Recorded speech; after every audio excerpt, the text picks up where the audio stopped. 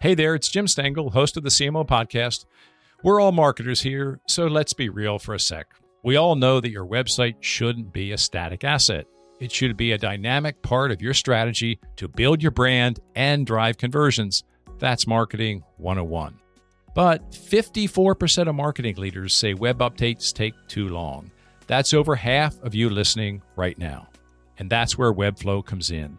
Their visual-first platform allows you to build, launch, and optimize web pages fast. That means you can set ambitious marketing goals and your site can rise to that challenge. Learn why teams like Dropbox, IDEO, and Orangetheory all trust Webflow to achieve their most ambitious goals today at webflow.com. Want to drive greater success in social commerce? With Deloitte's latest creator economy research, you can. After surveying over 500 creators and 500 brands, our insights are helping CMOs and marketing teams harness the power of content creators. And not only that, but how to do it well. See for yourself by visiting cmo.deloitte.com today. Hi, I'm Jim Stengel, and I help major brands find their purpose and activate it, and the profits follow. For 7 years, I was the global marketing officer for Procter & Gamble, where I oversaw the marketing of hundreds of brands. You may not know it, but the CMOs, the chief marketing officers of all of your favorite brands, are trying to connect you with your favorite products and services through purpose. And on this show, I delve into how they do it. This is a very special episode of the CMO podcast. Our guests today are two former Procter & Gamble leaders, Chip Bergh and Janet Reid. Both had exceptional careers at P&G, but are best known for what they did after P&G. I have known them both for decades. We began our careers at P&G at roughly the same time. Janet began her career at P&G in R&D and later transferred to marketing. Janet left P&G to found Global Innovations, a consulting firm focused on organizational excellence and talent management, built on a platform of diversity, equity, and inclusion. Janet is currently the CEO of BRBS World LLC, a private management consulting consortium. My second guest, Chip Bergh, is the president and chief executive officer of Levi, Strauss & Company, a nearly $6 billion apparel enterprise. Chip is also the non-executive chairman of the board at HP Inc. Chip spent 28 years at P&G, with his last role as group president for global male grooming, looking over Gillette and the Old Spice franchises. Our conversation today will focus on leadership. We will discuss the impact that a former chairman and CEO of P&G, John Smale, had on each one of us. John Smale is widely seen as one of the greatest CEOs in P&G's history, and indeed one of the greatest CEOs ever. The catalyst for this episode is a new book about John Smale, titled Here Forever: The Timeless Impact of John Smale on Procter & Gamble, General Motors, and the Purpose and Practice of Business. This episode is full of gratitude, and it's only appropriate we release it in the season of Thanksgiving. Here is my conversation with Janet and Chip. Welcome, Janet and Chip, to this special CEO edition of the CMO podcast. We three baby boomers know each other. We started at P&G about the same time. And when we joined, John Smale was the CEO, many, many levels above us. Way back, and I hate to say it, I think it was the 80s. I joined in 83. So, Janet, why don't we start with you? Your first recollection of John. Or Mr. Smale back then, right? Yeah, Mr. Smale. Yeah. I actually joined in 1980, so it was the year before he became CEO. So he became CEO in 81. And my first recollection is really a remarkable encounter. So my manager at that time, Ed Rigaud, had asked me, you remember Ed Rigaud? Yeah, I sure do. I'm actually going to see him next week. So he was my boss for a while, too. He's been everybody's boss. We'll do another show about Ed. And he invited me to a National Conference of Christians and Jews dinner. And believe it or not, I'm an introvert, but I said, I'll go anyway. Got there, and the table was just one P&G table. And I saw John Smale's name card, and it was right next to mine. And, I about had 3 heart attacks and a stroke. I'm thinking, oh, my God, but I'm a researcher. So I had researched him for a long time. So I knew where he was born. I knew, the whole thing. Never thought I would encounter him. So there we sat. And he said, well, tell me about you. So I gave him my name and so forth, but I knew we had some connections. So, I said, well, my mother was born in Canada, in Montreal, and you too as well. And you've been on the United Negro College Fund board for many years. And my father was a UNCF college president. And we just connected. Next day, he called Ed Bergh and said, I want to move her from product development into marketing. I'm going to mentor her. Wow. I did have 3 heart attacks and a stroke, because that was just so remarkable. So you at that time were in product development at an entry level, basically, right? Yeah, I was actually then I was about 5 years in, but Okay. For P&G years, that's still an entry level. Yeah, absolutely. Wow, that's amazing. So you moved over into marketing, and where did you start in marketing? In food and beverage at the time, and that was pretty amazing too, because I've got a PhD in bioinorganic chemistry. I've never taken a business course in life, and I was there with all these newly minted MBAs from all these great schools. Mm-hmm. And it was really a mind twister, for me. I had to learn a lot in a short time, but then I brought experience that that my colleagues didn't have. So it was a great experiment in thinking diversity. What brand did you start on, Janet, when you moved into marketing? Do you remember when we had Hires Root Beer and Orange Crush? Yeah, sure do. So that's where it started. And then from there, it was, do you remember Citrus Hill? Yes, our of course. real, Orange right, juice, absolutely, which was losing money like crazy. And then it became Sunny Delight. So I wound up being brand manager of Sunny Delight. Wow. All right, Chip, your first recollection of John Smale. John G. Smale. Well, I can't come anywhere close to Janet's story, I'm afraid to say. And we're all food and bev alumni. Yes, right. Janet and I we worked together when she was in product development. And I started my career in the old Flop and Slop, actually. Flop and Slop was the food service business, right? Yes, Flop and Slop, the food service and lodging products division, and then later moved over to Duncan Hines on the retail food and beverage business. And, our offices were right down the hall from one another. And I think I spent my first 13 years in food and beverage, and an incredible place to begin my career journey. So my first real memory of John Smale, and I'm sure I had seen him at an annual meeting probably once or twice before, but I was a brand manager in food service and lodging products. And Don Campbell at the time was the general manager of Flop and Slop. I was running all of our shortening and oil business, which was the biggest business, I think, in the division at the time. And Don invited me to go to the strategy review with Smale. So it was my very first trip to the 11th floor. I remember being, my knees were knocking. This is where the executives all sat back in the day. Yeah. In the boardroom, oak paneled, massively long boardroom table. I, of course, was sitting in the bleacher seats. I had also done a little bit of homework on Smale at the time and, knew enough about at least his P&G career. I realized after the time, and in fact, in reading the book, it really did come back to me that I was there for a reason. At that point in time, I had been identified as a high potential candidate. And I am sure that Smale told Campbell, I want you to bring some of your top people. And I don't remember if I got asked a question or if I said a word. I mean, literally the whole meeting, I was like, what am I going to do if he asks me a question? I just remember sitting there, I was in awe.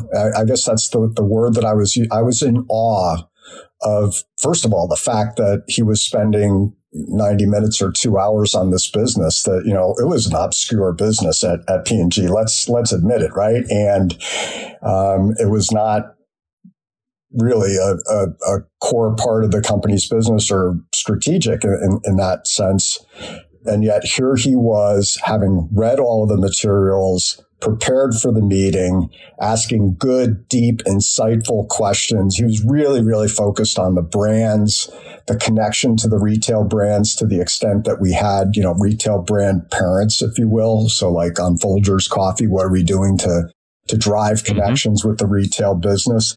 I'll never forget it. It was definitely a moment. And as we were all leaving, he came around and shook everybody's hand and said, thank you for being here. It was remarkable. Yeah, I could tell you my story, and I will very, very quickly. Two levels above me quit. So Crispin Davis and Jürgen Hintz left the company around the same time. And I was the Jif brand manager, and we were having a strategy meeting. So I had to present to Smale. And I was shaking in my boots. I was so prepared. I had my fact books, my data, my plans for the future, my plans with R&D, with the agency. I was so ready to go to talk about the future and how we're going to build shares, seize competitive advantage. He walks in. He had a cup of tea. He didn't sit down because his back was hurting, so he leaned against the wall. And I was ready to go. And he didn't look at the book. He didn't look at the material. He just looked at me and said, it's nice to meet you. I'd like to start the meeting with how did you do versus what you told us you would do last year at this time. And I wasn't in the meeting last year at this time. And so it was whoa. And so he was asking about accountability. And did I think about the past as I was planning for the future? And so it was a great question. And I can't even remember how I answered it. But he was fully engaged for 2 hours, and we're going to talk about how he asked questions later, but he just asked such good questions. So anyway, we're here to talk about John Smale, and we're already there. There's this new book about him, which is in the show notes. You are both in this book about John Smale, and I recently read it in one sitting before this interview, and I have to tell you, I was quite moved by it on many levels. So I'd like you to both start this conversation with, how did that book make you feel and why? So the book was long in process. So yeah. I think, it was started, I don't know, 4 or 5 years ago. I can't even remember now. That's right. When it was finally finished, and, I'd read some of the, earlier versions of it. But when it was finally finished, I too sat down and read it in one sitting. And it was just a remarkable walk back down memory lane.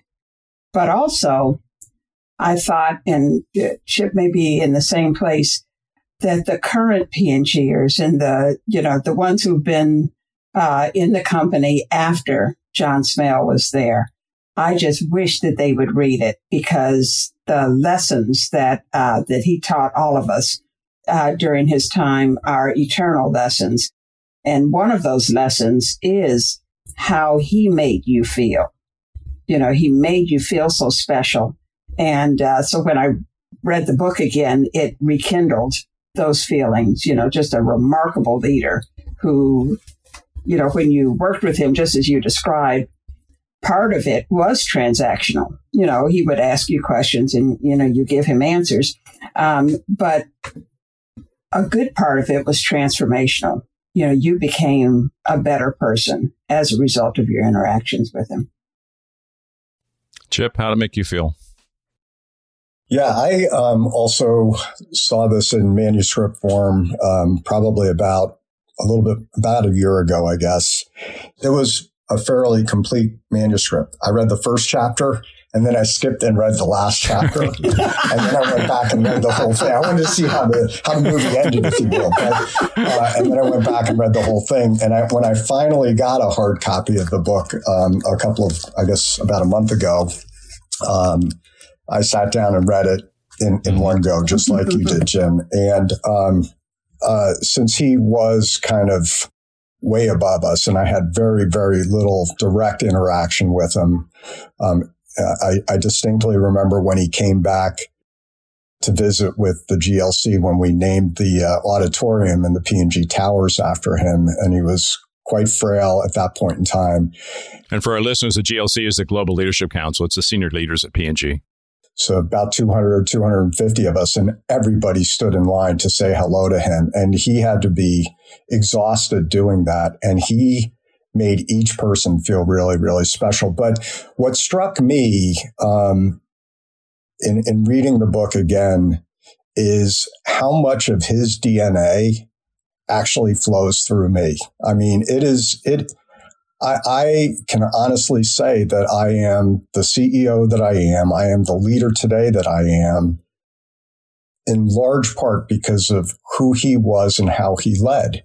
And I worked for people who did work for him directly through the years, and his way of leading got passed down literally through the generations at P&G. His commitment to people. And as Janet said, he always made you feel special. His commitment to empowering people that he believed in and, set a big goal and go make it happen. His ability to think long term. And, I love the story in the book about the Richardson Vicks acquisition, on the phone with the banks, and the banks are like, for an extra $1, you own it.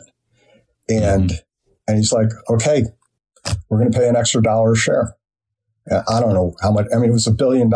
I look back at that now and go, that was extraordinarily transformational for the company.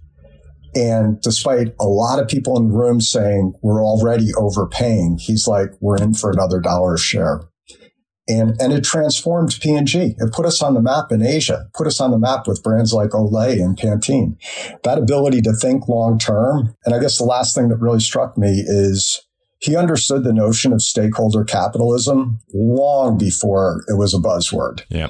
I mean, his commitment to Cincinnati, he realized for us, for P&G, to be a great company, to attract great talent, Cincinnati had to be a great city. And he invested the time, his own time, to give back to the city. And, he made an incredible mark on the city as well. So he was way ahead of his time.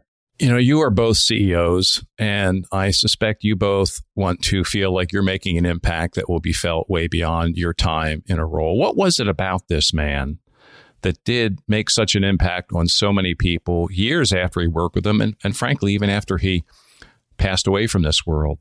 So, Janet, what is it about him that we could all learn from? We've all been there. You spend millions of dollars each year driving traffic to your company's website, and then the results come in and they're just not what you hoped. On top of that, 81% of marketing leaders say website ownership is a challenge. So, what do? Well, you switch to Webflow.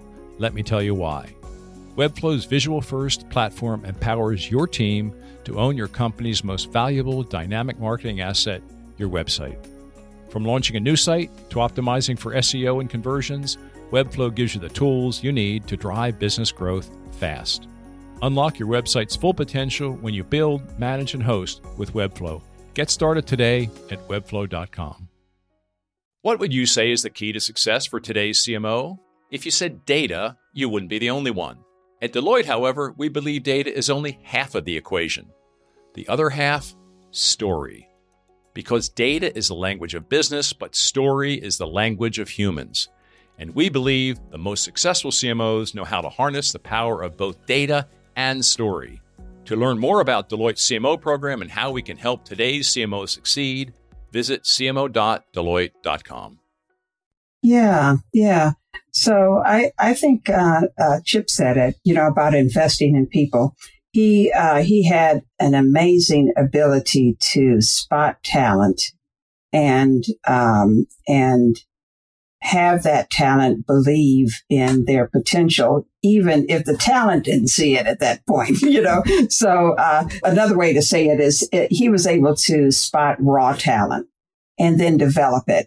And I think that is something that P&G has always been pretty good at doing, but he took it to the next level. So, as a CEO, being able to spot talent when it's nascent, and then build it and watch it grow is an amazing thing. And Chip mentioned this as well. His his impact was not just in P&G or General Motors. I mean, he invested in communities. And, as I said before, he was there at a National Conference of Christians and Jews dinner. This is a local branch of the National Council of Christians, and there he is, CEO of a multinational, multi-billion-dollar company, sitting there eating dinner because it was in Cincinnati. So that, as a CEO, realizing that everywhere our people are, they also have to invest in the communities because that matters. And that was straight from John Smale. Chip, please build on that, as we used to say at P&G. I think what makes John Smale such a remarkable leader is, it wasn't just what he accomplished as a CEO, amazing, incredible business results, right? But it was how he accomplished it. And I think that's what sticks with me is he was a man of integrity. He was a man of courage. He wasn't afraid to make the hard decision. But, back to the people point, his biggest legacy has to be the legacy of talent that he left his fingerprints all over, and he just kind of passed it. It was from John Smale to Ed Arts to John Pepper. And that legacy of senior leadership at P&G, and it's not like they're clones of him. I mean, Ed Arts and John Smale were very, very different, and Ed Arts and John Pepper were very, very different, but they all believed in doing the right thing and, making the tough decisions. And they were all about winning in the marketplace too. But, it all always came back to developing the best people, investing in talent. Chip, you talked about the RVI story as being meaningful in the book, but I'd like you to both step back and speak to what for you was the most meaningful story in the book. Mine was a very personal story in the book about one of his assistants who was unmarried and was pregnant and how he supported her. To me, that was, that just says everything about him. So, Janet, the most meaningful story in the book for you. Yeah, I think RVI is a great example of his business sense. And I must say, I think for me, part of the story about our interactions was very meaningful to me because it was different than most in that he and I did have some business conversations, but just about every 2 or 3 months, he would invite me up to that hallowed 11th floor that we just talked about. And the executive assistants, as you all remember, would sit out in front in these, with these desks, and they'd hit some kind of magic button under the desk and the door, like the Wizard of Oz or something, The cone of silence would drop. Yeah. And there I was, we're so different in so many ways. I'm an African-American female. He's different, blah, blah, blah. And I'd come in there and we'd just sit down and talk. So he would ask me from time to time about business and so forth. But he spent a lot of time telling me what's going on in Europe, what's going on in Asia. And it's just the two of us talking. I mean, it was just, it was just remarkable. And then what I didn't know, was that he was going to leave as CEO. I had no knowledge of that, of course. So one of those times, the doors flew open. I go in and it's him. But also there's another person who I didn't know sitting there. And he introduced me, and it was John Pepper. And what he was doing, what John Smale was doing, was setting me up with my next mentor so that there would be, continuity in my development. Why he did that is because he is the kind of man he is. And it's not directly answering your question there, Jim. No, it's a great story. I'm just saying it's just, that just hit me. And that threads all through the book, when referring to his interactions with people. He just cared deeply about people and could look around the corner and see what people needed. And for our listeners, if you don't know, John Pepper eventually became the chairman and CEO of P&G. And John Smale at that time probably knew that. I also love the story about him as chairman of General Motors, and that's worth reading. I think he kind of single-handedly redefined what the role of boards of directors are in this country. And, as the chair, when the company was underperforming, how he held the management team and the CEO directly accountable for that, and ultimately wound up, driving the CEO out. And I think that was really the beginning of a wake-up call to corporate America, that boards are no longer going to be just the friends of the CEO, but, corporate boards have responsibility.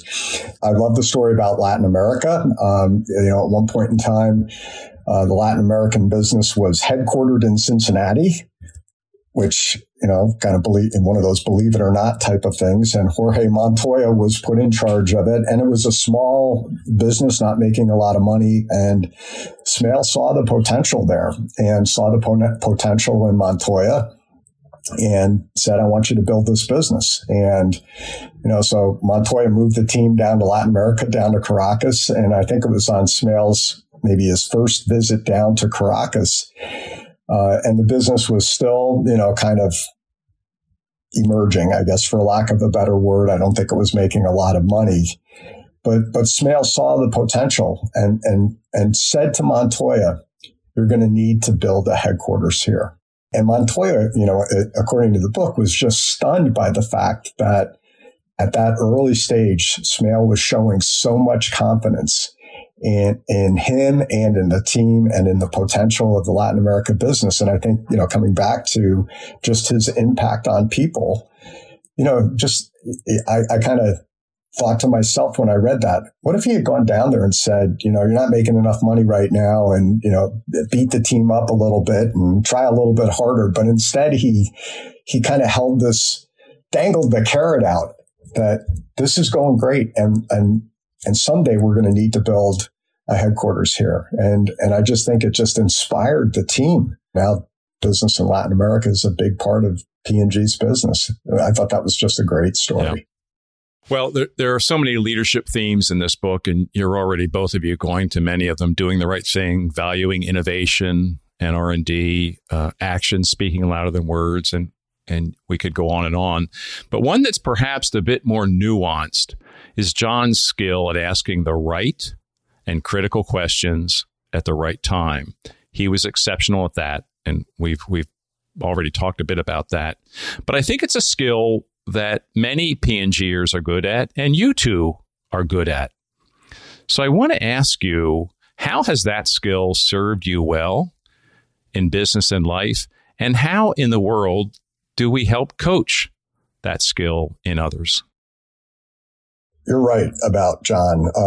Another one of my favorite stories in there is when P&G was developing shampoo with conditioner, right? It was new technology. I think it was shortly after we bought Richardson Vicks. The big breakthrough on Pantene was that, kind of the 2-in-1 aspect of Pantene.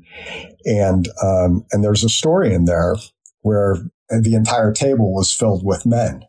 And then at the end of the table was Seal Kuzma, who was an associate director in R&D at the time in hair care. And, most of these men probably wash their hair with a bar of Irish soap, right? And they're debating the merits of whether this new technology was something valuable.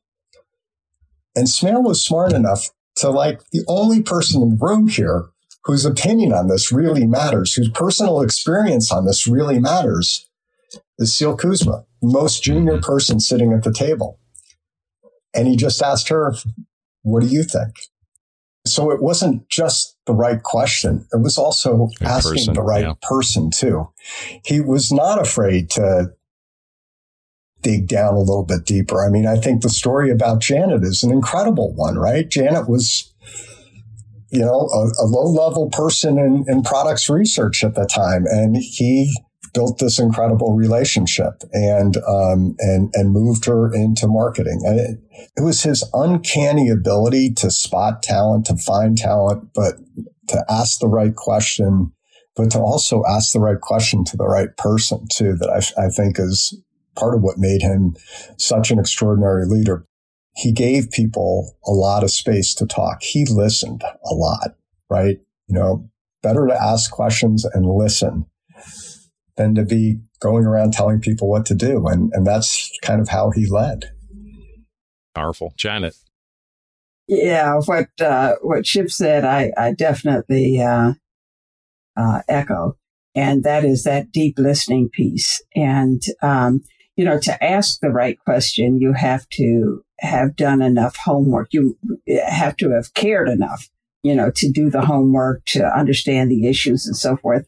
And he had a way, as we just said, of distilling things down to the essence. And when you distill it down to the essence, you can ask the right question because, you know where to focus. But his ability to listen to the answer, even though I'm sure many times he probably had his own answer, but he would subjugate that and listen deeply before taking an action.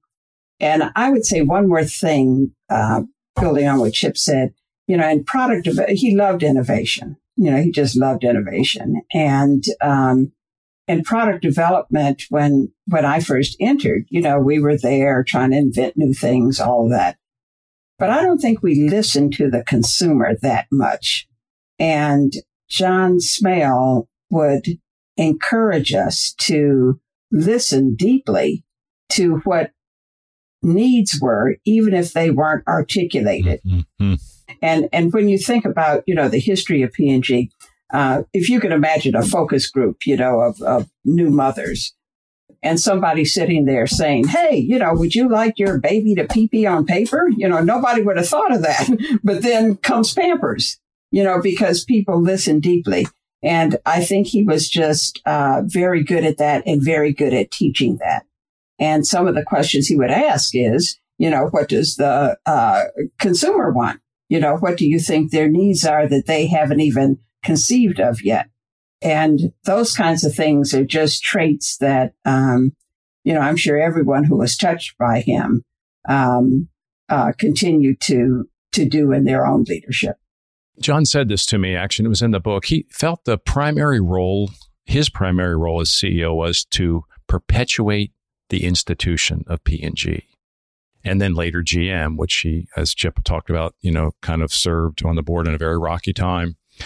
It's, on the surface, that doesn't sound like a terribly inspiring mission or purpose for a CEO to perpetuate the institution.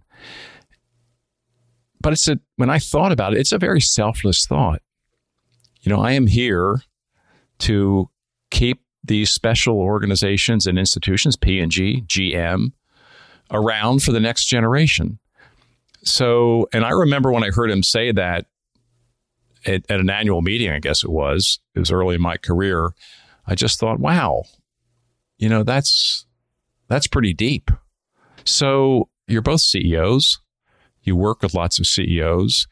What's your reaction to that view of the role of a CEO? Yeah, so it is profound.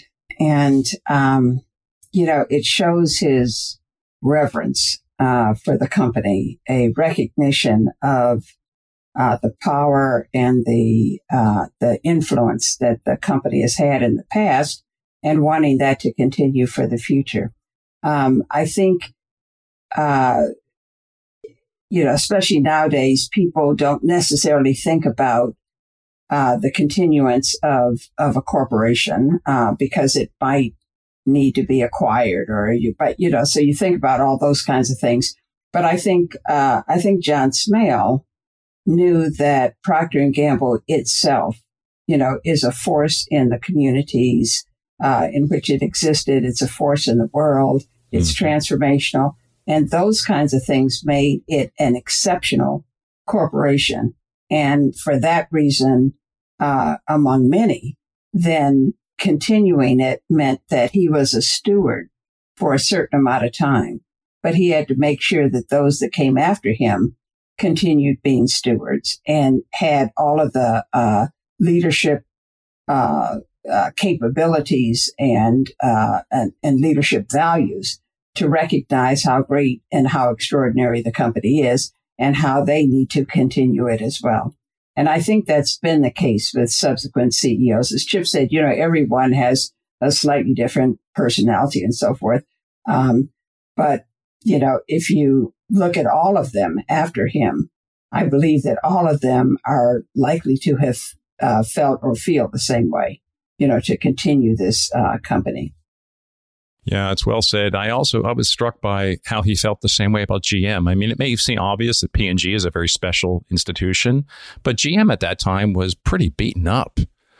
And he still saw that this had a special place in the world. And now look at GM. We have Mary Barra. They're pioneering electric vehicles, doing wonderful things for the world. He, in some ways, I think, saw that.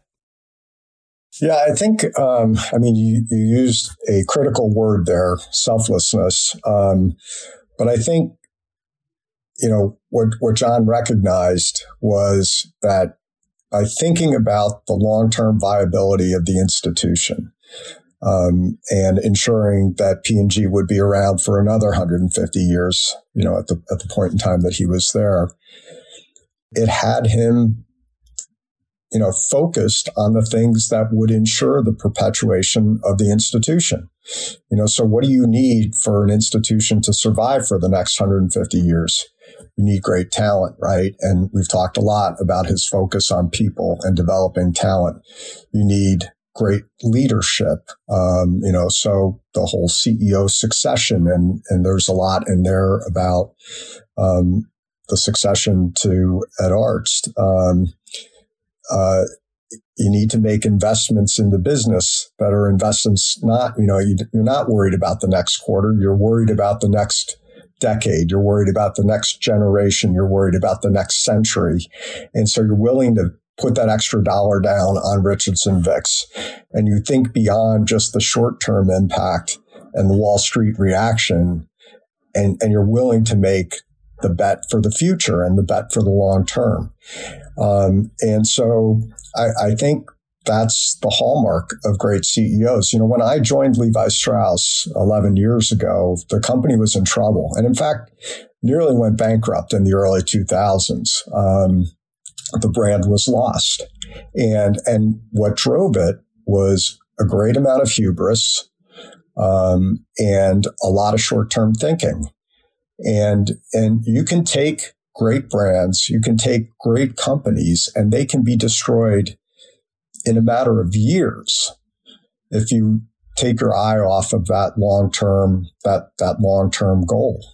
And now the company's been around for 170 years or so. And I continue to say that a big part of my job is to make sure that we're around for the next 170 years. And that frames how I do my job, and how we're going to invest for the long term, regardless of the potential short-term impacts. Chip, you've had a great and amazing run at Levi's. And I want to read a quote that Janet has in the book, and I'd like her to give some context for it and then have you react to it, Chip. It's a very powerful quote, especially coming from you, Janet, and I'm going to read it for our listeners. John Smale first demonstrated to me the power of thinking differently and fostering inclusion, diversity, and equity. So, Janet, just give us a bit of context for that quote, and then I'd like Chip to react to that. Yeah, absolutely. So, prior to people using the now common verbiage about diversity, equity, inclusion, belonging, he demonstrated it. So moving me, into marketing was an experiment, as I mentioned before, in thinking style diversity. But he did that with I think there were maybe 10 or 11 of us who he did the same thing with. And just to know, again, this was back in the 80s when P&Gers moving from product development to marketing or, wherever to manufacturing. That was never done. Wherever you entered is where you left, so this kind of mixing it up, philosophy that he had, was really what the basis of diversity, equity, inclusion, and belonging is about. It's about bringing people who are different in thought, different in life experiences, different in all of those things together for the greater good. But he also worked to make sure that the culture of Procter & Gamble was such that you could hear views that were 180 degrees different than your own, or you could look with different eyes, at a problem that has existed for some time. So, Jim, I would say that experiment that he did with me and others, that way of thinking that he had, was the thing that inspired me eventually to leave P&G and start a global company that looks at diversity, equity, inclusion, and belonging, because John Smale demonstrated that it's good for the business. It makes money, but also it's good for communities and it's good for the individual growth of future leaders. So he was my first example of the power of diversity, equity, inclusion, and belonging. Wow. Yeah, I mean, I think it's another incredible story about how forward-thinking John Smale was. This was back in the early 1980s, right, when he did this.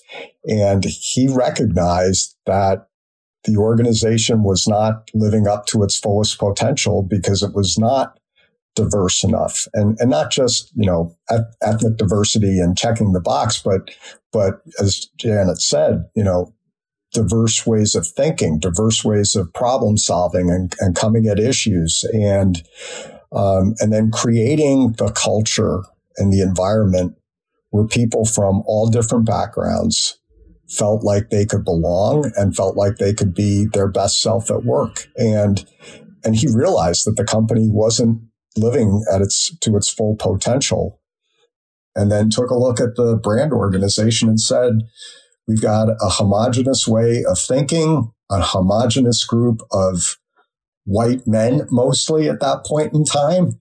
And, most from very, very similar educational backgrounds. And we got to shake it up. And the impact that had at P&G was extraordinary.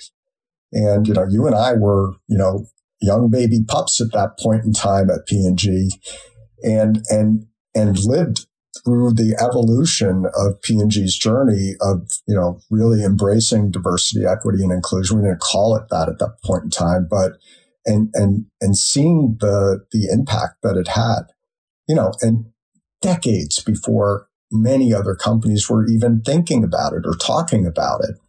And so, I think it's another great example of just how forward thinking of a leader he was. And I'm sure he had a huge sense of conviction that he was right on this.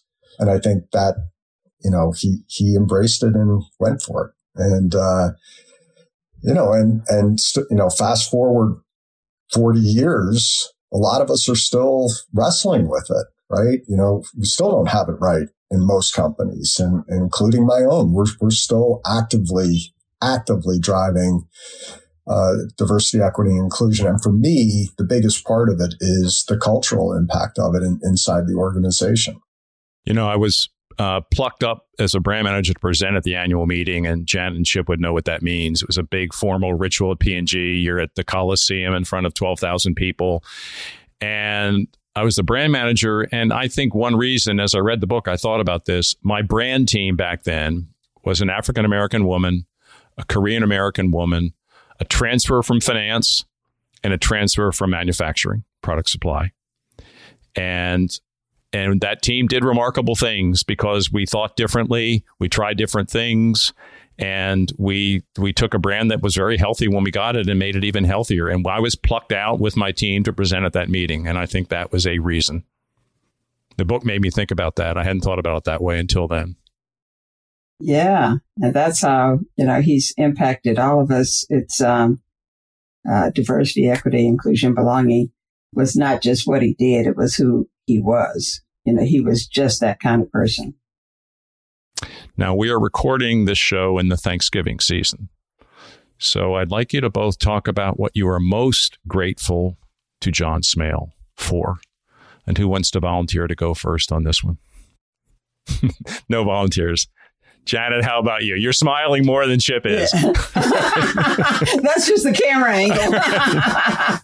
Yeah. So it is no understatement to say the man changed the course of my life. It's no understatement because those mentoring sessions shaped how I thought about business. The connection with John Pepper, he still is a dear friend of mine. We still work together. How he impacted my life is in so many different ways that I can truly say that whatever leadership good that I may have done in my time since P&G is directly attributable to the relationship that he, I will say, blessed me with. There were a lot of smart people at P&G, so he could have plucked a zillion people. But I was fortunate that he chose me as one of his people. And I would say most of my life adult life has been spent with the concept that I need to pay back what I was given. And he gave it to me. And, my great hope is that I can do for others, as he did for me, and do for other communities as he's done for Cincinnati and places around the world. Chip? So, I never worked directly with or for John Smale. But rereading the book a couple of weeks ago, cover to cover, what I am most grateful to John Smale for is his legacy.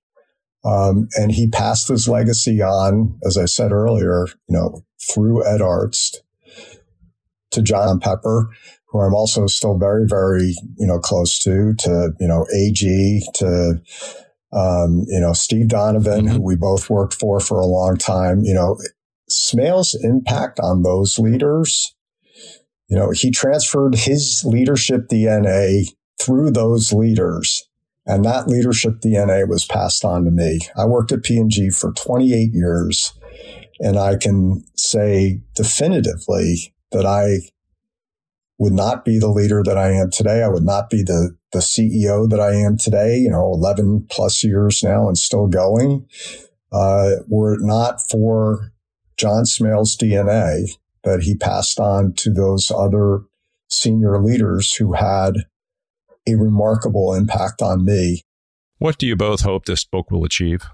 My hope is that this gets read by people way beyond just the typical P&G audience. I mean, John Smale was an extraordinary leader who was way ahead of his time. And he led by doing the right thing, as I said earlier. He was always focused on doing the right thing from a business standpoint, the right thing from an organization standpoint. He invested in people. He was willing to give back to the communities where P&G had operations. He was personally very involved and engaged in Cincinnati.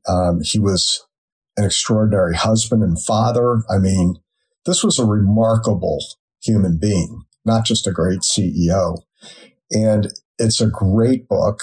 And I hope others will read it and see that, you can be a great human being and also be really, really successful at work and in life by being a good person and by doing the right thing.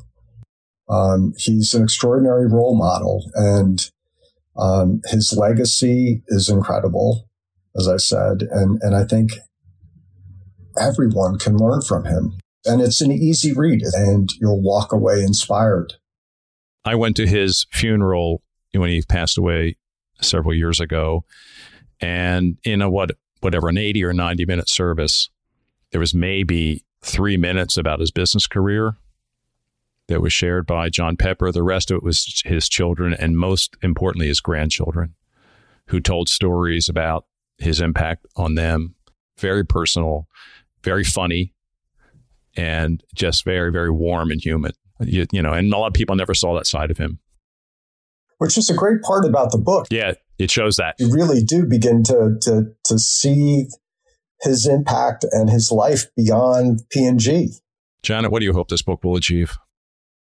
I hope as well that it can inspire up-and-coming CEOs, inspire leaders outside of business, as well as inside of business. And the reason why is because people like him are becoming more rare, and it needs to be the opposite. So I think were John Smale to wave his wand, then, there would be more people who had the long view. There would be more people who I would say are fully integrated people. The way he was at P&G is the way he was outside of P&G. It's the same man. And now, people are looked up to for things that, aren't based in the same values that John Smale taught all of us. And I think we're better for leaders like him than people who have a shorter term view of things. The other thing I would say is I too met some of his grandchildren and all, and you can see it come down and often John's affect was more staid. You didn't see him grinning and cheesing and smiling all the time. But when we were one-on-one, he would crack me up. He was a funny man. He was a funny man, but he was an integrated man. So I think he still had his humor and everything else, but he had this focus, when he was dealing with the business or dealing with, accountability issues and so forth. So I hope that others can be inspired to be whole people, inspired to have values on a personal level that they also carry into the business, inspired to know that you can do the right thing and it'll work out all right. It's better for your business. All right, we're going to end with a fun question. If this were to be made into a movie, which I think could be kind of very cool, who would play John and who would play Phyllis? I think you should play John. Chip, thank you for that. I'm very flattered. I'm very honored. I agree. So I'm going to vote for you as well. I think for Phyllis, we're talking about John, but, we're not. She had a great legacy as well. In fact, all of the gardens that you see in front of P&G are due to her. So I don't know a name right off, but I would think that it would be a powerful woman who, together with John, considered themselves co-equals. So whoever that woman is, that's the one I'd vote for. I would love to play the role if it materializes, but mine is George Clooney, right? Cincinnati heritage. Yeah, Cincinnati boy. And Julia Roberts is Phyllis. They have, because those two have a charisma together on screen that is very special, and John and Phyllis did as well. So I'm voting for George Clooney and Julia Roberts. I'm happy to produce it, but I think George Clooney would do a better job. I would go see that movie. All right. Well, maybe it started here, and especially with George Clooney and Julia Roberts. Thank you, you two. This has been a Thanksgiving gift and a holiday gift for me and all the listeners. So thank you for your generosity and kindness and insight and humanity. And it's great to see you both, honestly. It's great to see you too, Jim, and Janet. Great to see you as well. Yeah, if nothing else, the gift of John Smale has brought me back together with Chip. So the legacy continues. Absolutely. Thank you so much, Jim. Well, happy Thanksgiving. Thanks, Jim. Happy Thanksgiving, everyone. That was, for me, my very nostalgic and warm and sentimental discussion with Chip and Janet. 3 lessons from this one for your business, brand, and life. And the first one is John Smale just simply made people feel special. He made everyone he worked with feel special. As I asked both of these leaders his most enduring impact, it was certainly in how he treated people. And the second takeaway is related to that. He was hugely committed to people and their development and recognizing young talent and pulling them forward. He believed in diversity before it was common language in business. Third takeaway, this man thought long-term. And we talk about the importance of thinking long-term. He really did it, and he thought not just in quarters or years, he thought in decades. He felt his role as CEO and as a board chair at General Motors was to simply perpetuate those amazing institutions. Bonus takeaway is the book is for sale. It is in the show notes. I highly recommend it. As I said in the podcast, it was a very moving book, and I think for every ex-P&Ger or current P&Ger, but frankly, for anyone who is in a leadership role. That's it for this episode of the CMO Podcast. If you found this helpful and entertaining, I would be so grateful if you could share our show with your friends. And I would be super happy if you subscribed so you can be updated as we publish new episodes. And if you really want to help, leave us a 5-star rating and a positive review on Apple Podcasts or wherever you listen. The CMO Podcast is a Gallery Media Group original production.